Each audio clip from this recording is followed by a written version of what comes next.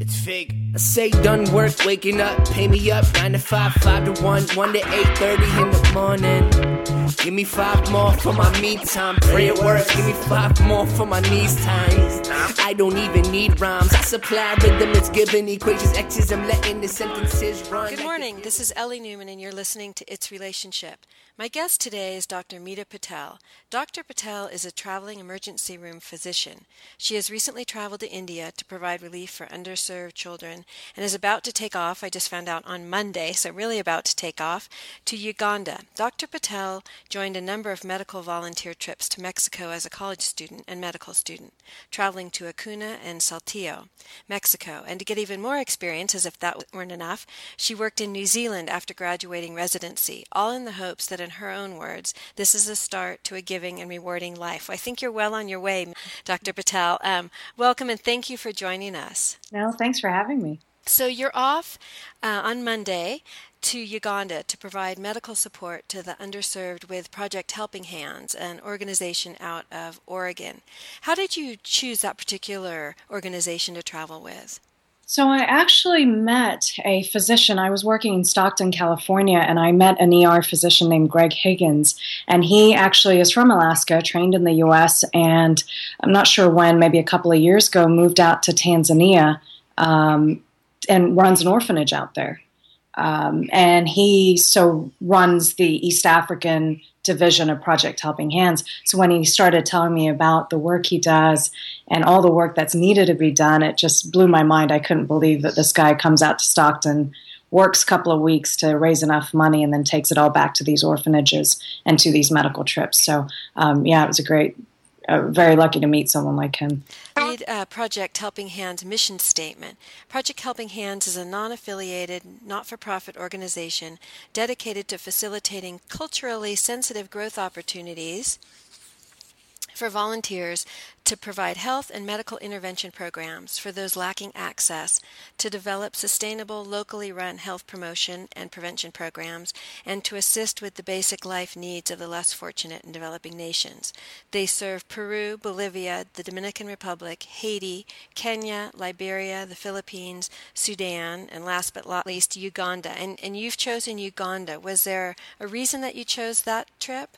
It's actually a little bit more personal. My father was born and raised there, and my mom's from Tanzania, which I was lucky enough to go last year, and I've never been to Uganda and heard a lot of stories, and they actually fled the country in the 70s during Idi Amin's dictatorship, and so it's just been something that I just want to see. I hear these stories and wonderful things about the country, and so it feels like a part of my family, if I have a connection to it.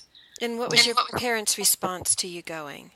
My dad's, beyond excited. I mean, he was fantastic, and he helped me fundraise and donated money to this particular volunteer group as well. I think he wanted to come with me, so he's very excited. I saw they also take non-medical personnel, so maybe next time your dad can go, he can be part of that 20%. Yeah. I also saw on the website the team choices. You can choose between extreme, moderate, or mild. And Uganda was mild. It does not sound very mild to me.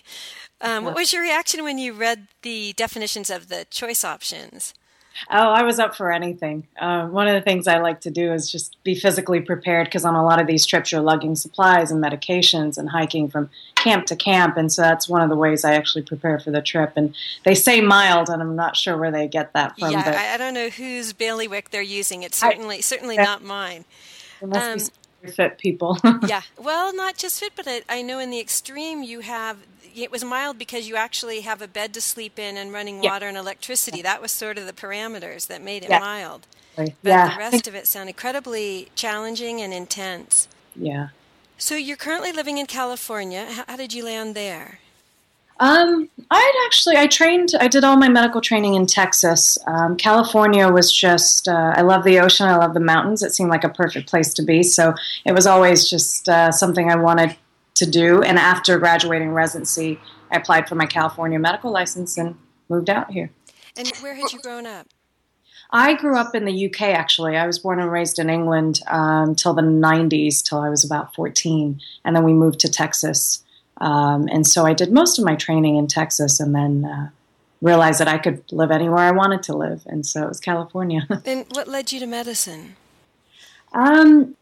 It was actually, I think it was in college. I majored in chemistry. I actually thought I was going to be a chemical engineer and did some kind of intern work at companies and did not really enjoy it very much and wanted more people, experience. And so a couple of friends of mine were actually doing an EMT course during, I think, my second year in college. And I thought, well, I'll check it out, I'll see how it is. I've always worked through high school and college, so it was just, well, I can get a job and help pay for school. And I fell in love with it. I just absolutely loved being an EMT. And so I think that was a big deciding factor. Was this something you remember thinking about as a child, or do you have any family who are doctors or in the medical profession? At all, actually. No, nobody in the medical field, and no one. So my siblings are both in tech, and my dad's an engineer. Didn't grow up with it at all. And when you realized you had a fondness for it, was there a moment of thinking, any doubt of whether you could do it or whether it would be the type of life you wanted? Or once you realized there was an affinity, did you jump right in? I think I pretty much jumped right in. It may sound a little cheesy, but I remember walking into an emergency room my first EMT shift, and with all the chaos, the volume, I felt at peace. So it's like, this is my spot. This is where I'm meant to be. It was peaceful. This is it. And so, it was just a gut feel, as cliche as that sounds, but it was. And then what did you like about it, other than feeling sort of at home because it was the right place for you? What attracted you more intellectually to it? So specifically emergency medicine, it's very high acuity, it's high volume, it's a combination of thinking as well as physical skills. I do a lot of procedures as well in the emergency room. So I felt like I was able to combine everything I loved into one. I also like the fact that I was able to see results fairly quickly, as opposed to maybe being in a clinic and watching someone's blood pressure, get better over 3 months or 6 months. This was something where I would give a medication or treat something, and I saw a response. So I think those were kind of the key factors of what I loved about it.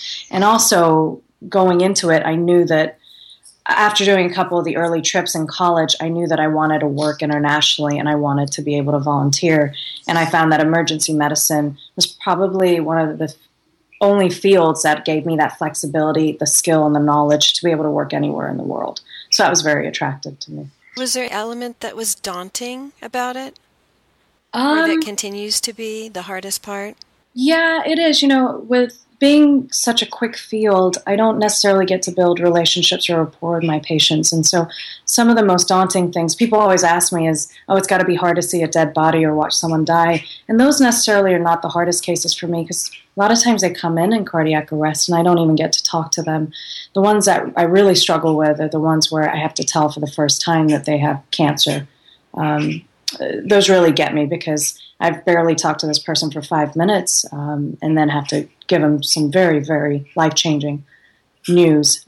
So those factors can be really difficult and, just stay on my mind even after a shift. Is that something you get any training for in medical school, or is that just something once you're on the job you just sort of have to learn as you go? I think it's more learn as you go, and I think you get a feel. And I think a lot of it's just innate. You just, if you're able to do it, I think you're drawn to these type of fields. They gave us a little training in medical school of how to talk to family members as far as, if one of their loved ones died. But it's really more, actually makes me laugh sometimes. One of the things they would tell us is make sure you sit by the door so you can get out, because you may have a chair thrown at you or something like that. And so it wasn't really the emotional aspect, and this is how you have a conversation. This is how you protect yourself. I remember that, and it's one of the things I never do, because I just want to be close and be at eye level with them. So I actually never followed that rule. And why not only do you work in emergency medicine, but you travel among a variety of hospitals. How did that come about? Yeah, I've always loved traveling. As I mentioned, my family, I was born and raised in England. My dad actually worked in West Africa for about 10 years or so. So we did a lot of traveling. I flew for the first time at age 4 by myself.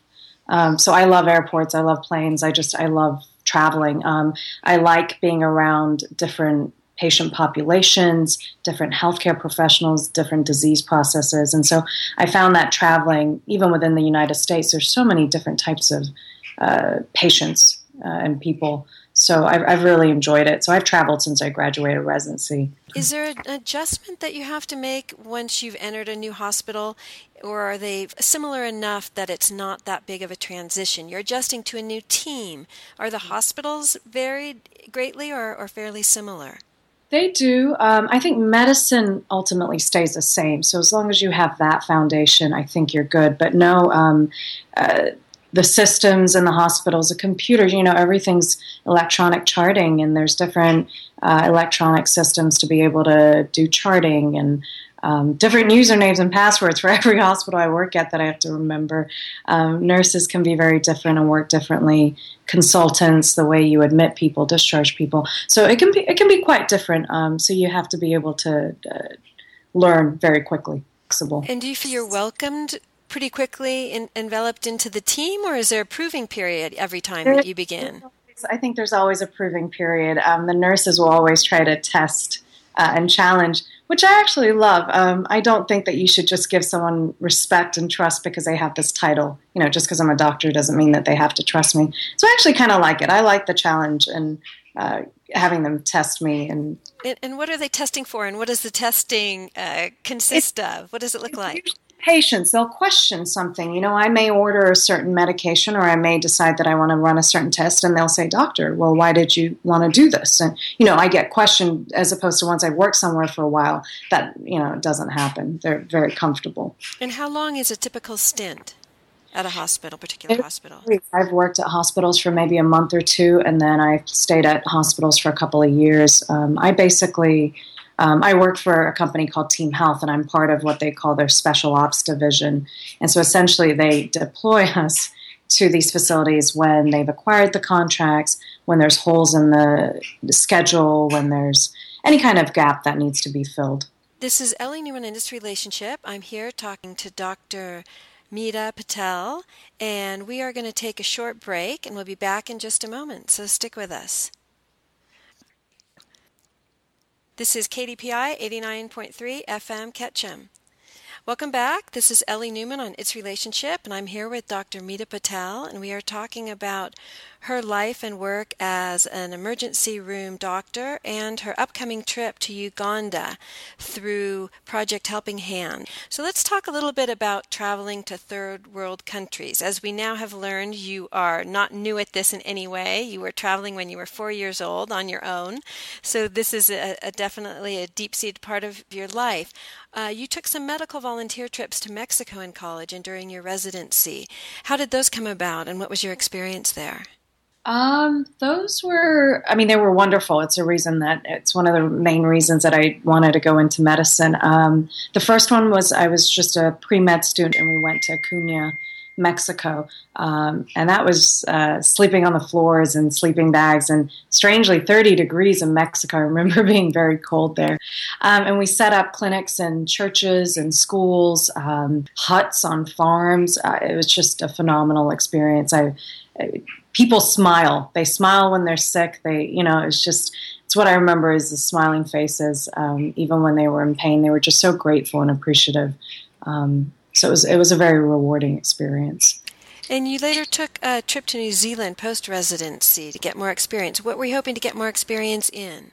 So I've always wanted to travel internationally. One of the organizations that I have wanted to travel with is Doctors Without Borders, and they require a certain amount of travel experience and experience after residency. So that was one of the reasons I wanted to go out and work there. I also just wanted to see a different healthcare system and see how patients and the system functioned somewhere outside of the United States. So I worked in an emergency room in New Zealand, and it was a beautiful experience. I really enjoyed working there. I had a recent guest who spoke about the need to leave the West behind, to shed the West, to be able to see a country like Uganda or India for what it actually is, rather than your sort of comparison to the baggage you carry about the West, to really be objective and have a true experience of what that country is about and what they have to offer. Yeah. No, I think I agree with that. Yeah. I definitely think it takes a certain amount of time, and for everyone, I'm sure it's different, where you feel this just almost release and you just feel like you're one in that place, as opposed to someone being placed in that location. So on my last trip to India, I remember there was a moment where I just felt like, oh, I'm working here. It feels not foreign to me anymore. And I'm not sure what that is. I don't know when that release happens and when you feel comfortable, but it's just a feeling, and you just start to stop comparing, well, we have this and they don't have this, and you just work with what you have. But I do think that you need the West, because it allows you to take the skills and the knowledge that we do and are fortunate enough to have here that a lot of these foreign countries don't have, and be able to take that knowledge with me when I travel. And had you been to India prior to traveling for this medical trip? No, this was my first time in India. And did you go off with a specific intent or objective, and did that shift once you got there? The reason I went with this particular group was to work with children. I actually don't do a lot of pediatric work. I do see kids in the emergency room, but probably very minor compared to the amount of adults I do. So I've always had this little bit of a just nervousness around children and medicine, and so I wanted to put myself out of my comfort zone and really challenge myself. And did that happen? Yes. Fairly quickly? It did, very quickly. There were a lot of children. And what was a bigger challenge did you feel for you working with children in that situation? Part of it is just the knowledge base. You know, children, like most people say in medicine, they're not just little adults. So the disease process, the presentations, the treatments are all very different. And so just reading up on those things and being able to examine them was challenging to me, just because I'm not used to seeing children all the time. And what type of illnesses or injuries were you predominantly treating them for? Most of the kids, you know, a lot of it is poor water sanitation and maybe lack of water. And so a lot of infections, skin infections specifically, so a lot of rashes, skin infections. There were a couple of kids that had very interesting cardiac defects.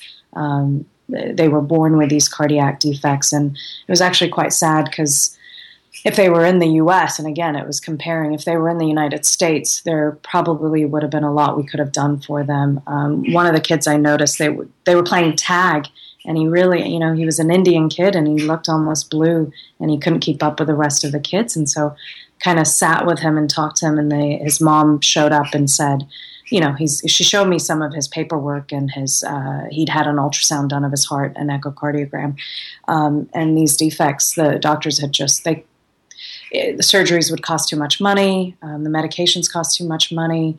They'd essentially given up on this kid. I wouldn't be surprised if he didn't live more than a year from when I was there. So it really, you know, it really gets to you.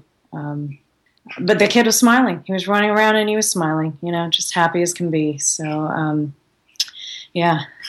And what type of supplies are you armed with in that situation? What are you going with? How limited are you?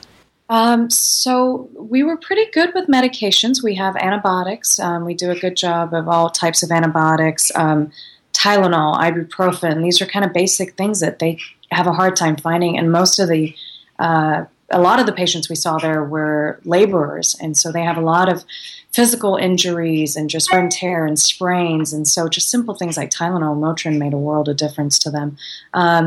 What's interesting is you learn to ration things like gloves. You know, I take gloves for granted. I mean, they're in every patient room here in the U.S., and there's boxes and boxes of them. You know, if I drop one, I drop one. And there, you have to pick and choose, you know, who you want to protect yourself, you know, when you want to protect yourself and what you need to wear gloves for. Hand sanitizer, things like that. Needles, you know, they have to wipe them down and reuse them because they just don't have enough. So very different experience from what we get. We have no issue here in the U.S. with supplies at most hospitals. And so your upcoming trip is with an organization we mentioned called Project Helping Hands, and the organization's primary purpose is not necessarily to provide only temporary health care, but rather preventative health education. Yeah. Have you been involved with any aspect of that with the organization? Yes, and that was actually one of the other things that attracted me to this organization is that they don't just go out and spend a couple of weeks there and then they're done, and then who knows what happens the rest of the year. They actually are very focused on preventative medicine. So we actually have 25 or so teaching guides that each of the team members have worked on. Things like from diabetes to malaria to simple things like how to wear a condom because STDs are so big in that country.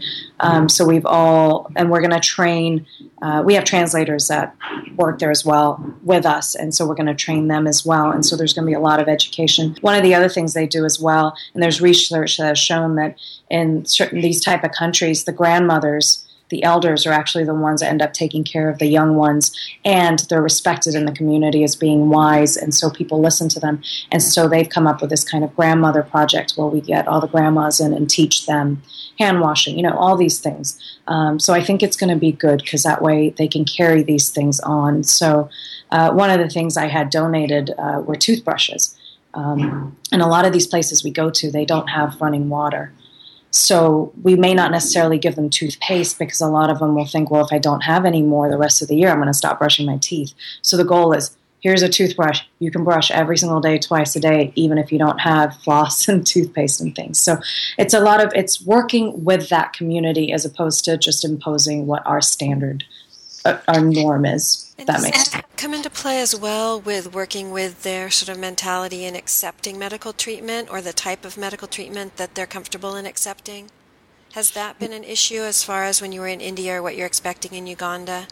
Yeah, there's definitely there's different cultures.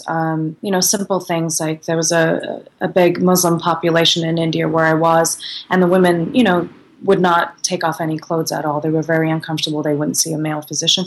And you work around those things. You have to be able to respect and understand where they're coming from in order to help them and, make their health, improve their health, I guess. And so, yes, I think, I try to learn about the countries before I go out there and the local customs and cultures. Unfortunately, the language is very difficult, so I may try to pick up a few words. But, the goal is to work within their culture and help improve their health. And in setting off, does it feel to you sort of a few days away more like an adventure or a mission or a combination of the two?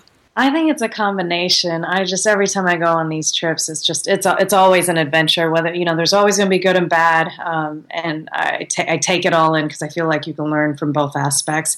And it's a mission. I want to make a difference. A lot of this is maybe even more for me than it is for the people out there. I want to feel like I made a difference in somebody's life, and I know I have a skill that can help.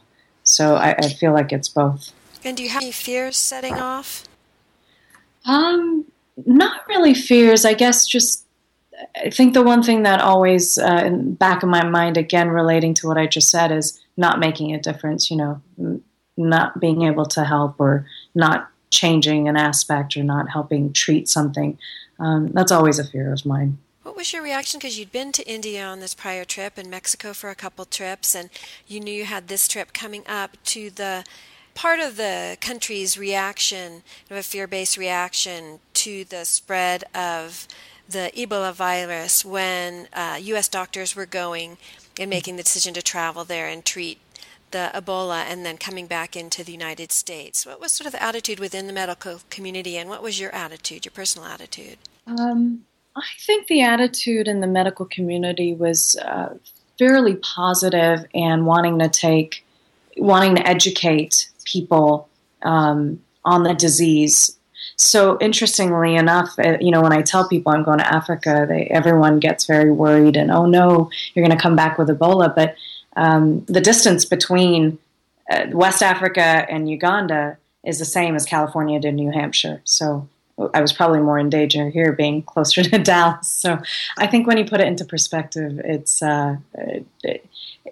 I'm comfortable going. And do you feel like the hospitals and the administrative staffs there, are they supportive of these sorts of trips, of giving up a U.S. doctor for a time to go and work somewhere else in the world? Yeah, I can say my company definitely is. But again, I travel for work, which is not the same as what a lot of emergency physicians do. And the reason I chose to travel for work in the U.S. is so I would have the flexibility. So I schedule my shifts and I get my work done here, and the rest of the time is my time. So I do have a lot of flexibility. And do you feel like, having chosen emergency medicine, that is well suited for this type of a mission adventure? Oh, yeah, absolutely. We know in emergency medicine, you know a little bit about everything. And so I think we're really well suited to be, and we're generally quick to learn and quick to respond. So one of the other things that I did do was during Katrina, I was a resident. And I was a resident in Houston, so we had a lot of Katrina victims come from Louisiana over, and we set up big clinics in the convention centers there and treated all the patients that came over. And I found that I worked with other doctors that were pediatricians, OB, and I remember one of the OB doctors coming over to me and saying, "I'm not sure what this blood pressure means." And I thought to myself, this is great. I could deliver a baby and I know the blood pressure. So it was, I love doing emergency medicine. Was training, you think, more interesting to you because of that? Because you were going to know something about all the different parts? Does that fit with your personality? Sort of how you like to approach learning and information? Yeah, absolutely. I think I'd rather know a little bit about everything than know a lot about one specific thing. And then that's just me. I enjoy knowing everything. And was working in the midst of that in Katrina, was that overwhelming for you at any moment? Or again, did it feel like the emergency room, like, I'm at peace, I'm at home? It was overwhelming. Also, I would work a 12-hour shift in residency and then go volunteer in the evenings. So I think I was physically just exhausted. But it was a lot of people all at once and a lot of needs that had to be met. So it was definitely overwhelming in a good way. And do you feel yourself rev up in those moments? Because you must have been absolutely physically exhausted. So do you click on? Yeah. And I think I was younger back then too. But you just turn on, you get it done, and I think you get to a moment where it doesn't matter if you've slept, eaten, peed, you just do what needs to be done. And is that an inherent trait for you? Was that something that came in the package from the get-go? So I think a lot of it's inherent. And I trained at a residency that was, it was, what's the word? It was very disciplined, and there were times where it was very rough. I remember my medical director saying to me one day, we never called in sick. There was no such thing as calling in sick. And he said, if you don't come to work, I want to know where to put the flowers on your grave or what your ventilator settings are. And that was it. And so, I've trained. I've had that type of training. Is it a good thing for doctors to be sick at work? No, probably not. But you just do what you have to do. All right. Well, this is Ellie Newman on It's Relationship. I'm here with Dr. Meeta Patel. We're going to take a short break and we'll be back in just a moment, so stay with us. This is KDPI 89.3 FM Ketchum. All right, we're back. This is Ellie Newman on It's Relationship, and I'm here with Dr. Meeta Patel. I was just asking her at the break whether or not she was packed and whether or not she was organized by nature. And so Meeta was saying her sister tops the chart, but she's pretty good with lists. Doesn't move quite as quickly at home, which I'm sure we can all understand, the speed with which she is moving at work. So I want to talk a little bit about the group dynamic that you experience with the other volunteers on something like Katrina or when you were in India. Does it tend to be a fairly broad spectrum of people that participate, or is there a commonality that's obvious right away? I think it is fairly broad, but I'll say this Uganda trip, the physicians, there's about 15 or so of us. 3 of us are physicians, and all 3 are emergency physicians. So again, I find that on these types of trips, it's mostly emergency physicians that will go out. About 10 or so nurses on the Uganda trip. We have someone that has their master's in public health, so they'll be helping with the non-medical side as well. And I think we have 1 or 2 PAs as well. So fairly diverse group. On the India trip, I had actually gone by myself and worked with 2 of the local doctors there and a couple of the nurses there as well.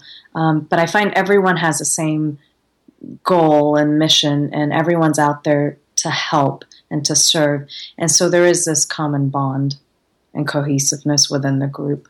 How are you preparing for the trip, other than you said you were headed to REI to get some things for the ruggedness of it? How do you prepare otherwise? Have you met the group? Do you have a sort of plan developed? I have not physically met anybody in the group. We've had conference calls almost every couple of weeks. So a lot of them are from the East Coast. There are a few from Hawaii, and then the rest are scattered all over. We're actually going to meet in person for the first time in Amsterdam before our flight from Amsterdam to Uganda. So on our calls, we've talked about the preventative medical aspect. So we all wrote these teaching guides and have worked on those as well. There's been a lot of fundraising that's needed to happen so we could raise money to buy medications and supplies, because essentially we're only as good as what we take with us. I mean, I could go out there if I have nothing to give these people that have an infection or diabetes, it's going to be of no use. And so we've been able to get a lot of donations for medication supplies. We've raised money.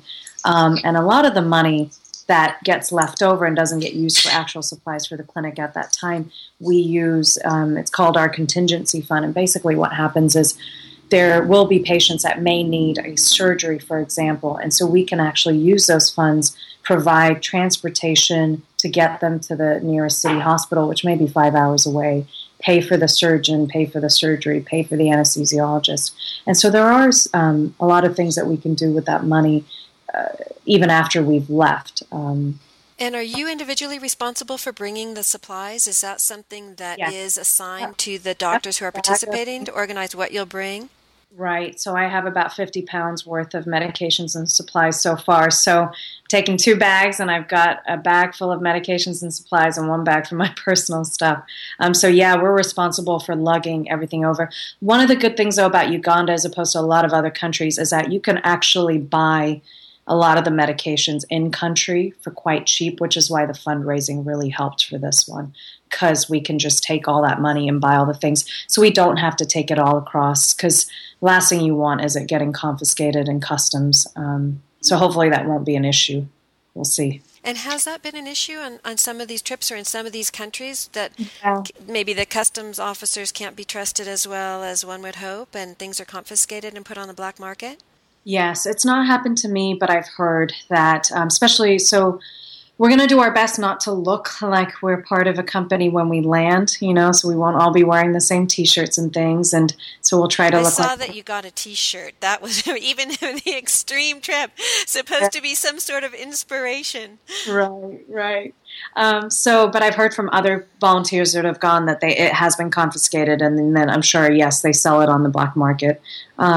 But we don't take anything really that would be of any value in the U.S. We don't take narcotics. They're really just Tylenol, Motrin, vitamins, antibiotics. We have maybe some dental supplies, IVs, speculums, things like that. But it's sad that, if it all got confiscated. So my goal was to try to raise more money so we could actually use that money and get the supplies in country. Specific challenges you're expecting to encounter based on it being Uganda or Africa in general? I think it's going to be really hot. I don't do well in the heat. And when you say really hot, what are we talking, hundreds? Yeah, I think they're saying a high 90s and a lot of humidity, and we're going to be outdoors and, obviously no air conditioning when we sleep. And so, the heat can be very exhausting. And will the trip last? How long will you be there? It's 14 days of work. So with the travel, it's just a little over that. And you'll stay at the hotel and then be bussed into a makeshift clinic or an actually standard clinic that's stable in the environment? No, a makeshift clinic. We're actually going to be in 2 different locations. The first location is about 3 hours outside of Kampala, the capital of Uganda. And so we do about a week's work there, and it's all set up, tents sort of put up. It'll mimic a emergency room, so there'll be a waiting room and a triage area, and then the providers will be in little cubbies, so we'll have our own stations as well. There'll be a pharmacy set up as well, and then there'll be an education area. And then for the next week, we go somewhere very remote. Actually, you can't even find it on the map. It's called, and I hope I pronounce it right, I think it's Nangazia. And so apparently these are the slums. They have no running water, no electricity. So one of the things that one of the team members was able to find, which I thought was very cool, if you know what a nebulizer machine is, so people that have asthma, you get those nebulizer machines that help them breathe. And here, all the equipment we have, you plug it in. They don't have electricity there. And so we were actually able to find a company that has a foot pump for these machines. And so, if you got a foot, you can pump it. And so it's been really interesting. We've been able to find a lot of equipment that I would have never thought of. That even existed. Yeah, and are the residents expecting you? Have they been communicated to in advance that this is something for them to expect and what they can expect?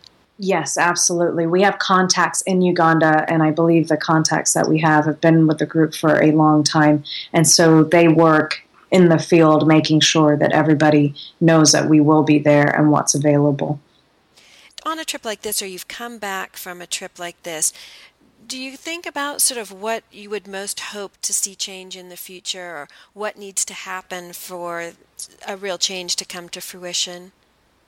As far as you had said, the goal is to make a real difference.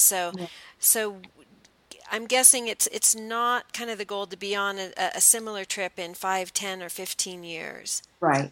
No, I would hope to go back to the same country twice a year at least and to be able to see how, the children are growing up and progressing and how, everyone's health is doing.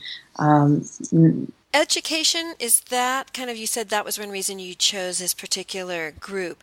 Is that the thing that you think is most important for these countries to develop better medical care, or is it something else that needs to happen and change? No, I think you hit it. That really is one of the biggest things because, we can go out and work for a week and treat, if someone doesn't happen to be sick at that time, they don't get seen.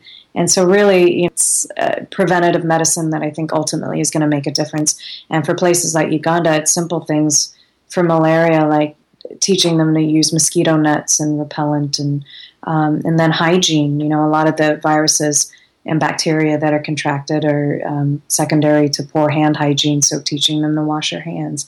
And then STDs are numerous there, and so teaching safe sex. So I'm hoping that we'd see a decrease in those diseases, really. And experience so far as to being the biggest barriers to what in America you might think of, those are sort of, in some areas, minor changes to make. And yet in an environment that they're in, there are huge changes to make. What are sort of the biggest barriers to overcome to getting them to change those behaviors? I think that when you're used to something and used to living your life a certain way, when somebody, especially a foreigner, comes in and says, well, you must put up mosquito nets, they've lived with mosquitoes their whole life. It's really, I'm trying to think of what I could compare it to. I guess think about maybe back in the 70s before everyone used sunscreen all the time, it took a long time to get people to realize skin cancer, all these diseases can happen just from the sun. People were used to just running around the beach with nothing on. And so I think it's a process. I think it takes a while to get there. And so I think you have to, again, be respectful and understand that it's going to take time and be patient with it and educate and really hope that it does take. So even one-on-one basis, when you're talking to someone about washing their hands and using a mosquito net, in this case, but maybe, different things in India, what approach did you use to try to get to a place where the two of you could meet, being from such different cultures? So interestingly, in India, because I did work with children, I found the kids helped because kids are easy to mold. You tell them they got to wash their hands and you play games with them and you make it fun and they'll do it. And so instead of directly telling the parents that they must do this or this is what helps, it was having the kids show them. Like, hey, this is what we learned. They told us this. And the parents were much more responsive to their own children than they were to me telling them. So I found having someone that they can relate to, someone that speaks a language as well, makes a bigger difference. I have a feeling that once they go back to their own communities and with their own areas of the village or that they are continuing these practices? How do you sort of, because change is difficult to implement, and then it's often very difficult to sustain if you go back into the old environment. Right. So do you have a sense of sort of my how hope that shift takes place? Yeah, my hope would be that it does last, but I don't think I'm that naive. I'm sure that once you get back into your own ways and, we're gone, I'm sure they do have a tendency to relapse. One of the things in India that was great is one of the nurses I worked with, he lives there, and the clinic is run out of essentially where he lives. And so even after I was gone, the patients were still able to see him, and he continued to reiterate, we must do this, we must do this. And so I think leaving it behind with the contacts that we work with, so whether it's in India or in Uganda with Project Helping Hands, I think keeping somebody there locally and using them, I think, is probably a good way to keep things going. And are you expecting that? Are there going to be local people who will participate in your 2 weeks there that then will stay and continue to kind of propagate the messages and the skills that you're teaching?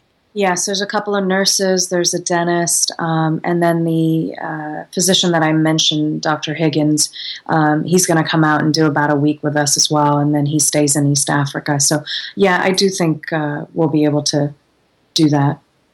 Just have a few minutes left, Dr. Patel. I want to talk a little bit about, you were recently married.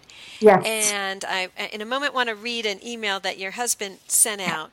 But before that, I was just wondering how, in any way, if it has, that's influenced your decisions to travel, in any way changed your perspective on the way that you're choosing to use your medical skills and your knowledge and your talents.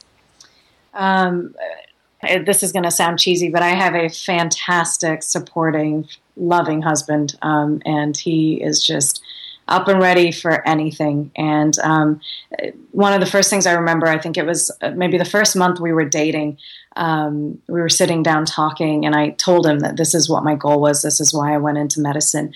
And I still remember he looked at me and he said, "Mita, you do whatever you want to do. I'm going to support you." And he said, if it means I'm going to screw in light bulbs in a foreign country, I'll do it. And I fell in love with him. And he's, this was about 6 years ago that he said that, and he's still just supportive and loving. So, yeah. And has intention wavered at all? Sort of that goal to knowing from the kind of the moment you started with EMT work that this is what I want to do, this is how I'm going to do it because I want to make a difference? No, I don't think it has. I do work less in the U.S. than I used to, and so it does allow me to have time to be able to do these trips. So I don't think it's wavered. I've just been able to find a balance of being able to work here and do the other things I want to do. And what do you think feeds that? Because there's got to be moments when you're thinking, oh my gosh, I am so tired, and this is really hard, and there are parts that are so not fun. Yeah. So what keeps feeding it to make it be what's driving you and motivating you to act? It's a very selfish reason. It makes me feel good about myself. I guess really, when I work in the U.S. or a lot of ERs I work in where it is, I deal with a lot of drug addicts, alcoholics, a lot of malingering and drug-seeking behavior, and it can get frustrating sometimes and doesn't feel very rewarding. And so in a shift here, if I get one patient that I feel like, I did something and I provided some kind of medical care, it makes me feel really good about myself. So if I take that and I do 2 weeks worth, it's extremely fulfilling. And so a lot of it is a very selfish need. It also revives me and recharges me. I feel like I can come back here and feel a little bit more alive again. And I bring more knowledge back, so I feel like you can never stop learning. And so this is just a means to keep on learning and keep on providing. I'm going to read the email your husband sent out to a group of your friends. It says, "Hey gang, no pressure, but Mita is volunteering to provide medical care to the underserved in Uganda in February. The team she is going with is only as good as the supplies and medicines they can take with them or arrange for in Uganda. And any and all donations, no matter how small, would be greatly appreciated by Mita and me." So, on that note, if you could tell the listening audience how they can support you and this organization and the underserved in Uganda. Yes. Is there a website they can go to? There is, yeah. So there's a link. The website is projecthelpinghands.org, and there's a tab for donation options, and then you can donate to the Uganda trip. And there should be an area where you can put my name in there, Meet the Patel. Any amount would be amazing. You'd be surprised at how far $1 goes in Uganda. So anything and everything is very much appreciated by me, and I'm sure the people in Uganda as well. Well, Meeta, thank you very much for joining us on It's Relationship. It's been an absolute pleasure to talk with you. Wish you a wonderful trip and lots of luck. And congratulations on being such a generous participant in our world. Thank you very much. For all my people. For all my people. Check. I write this today so when World War III starts, I can look back and know what I was thinking. Wouldn't it be nice if I could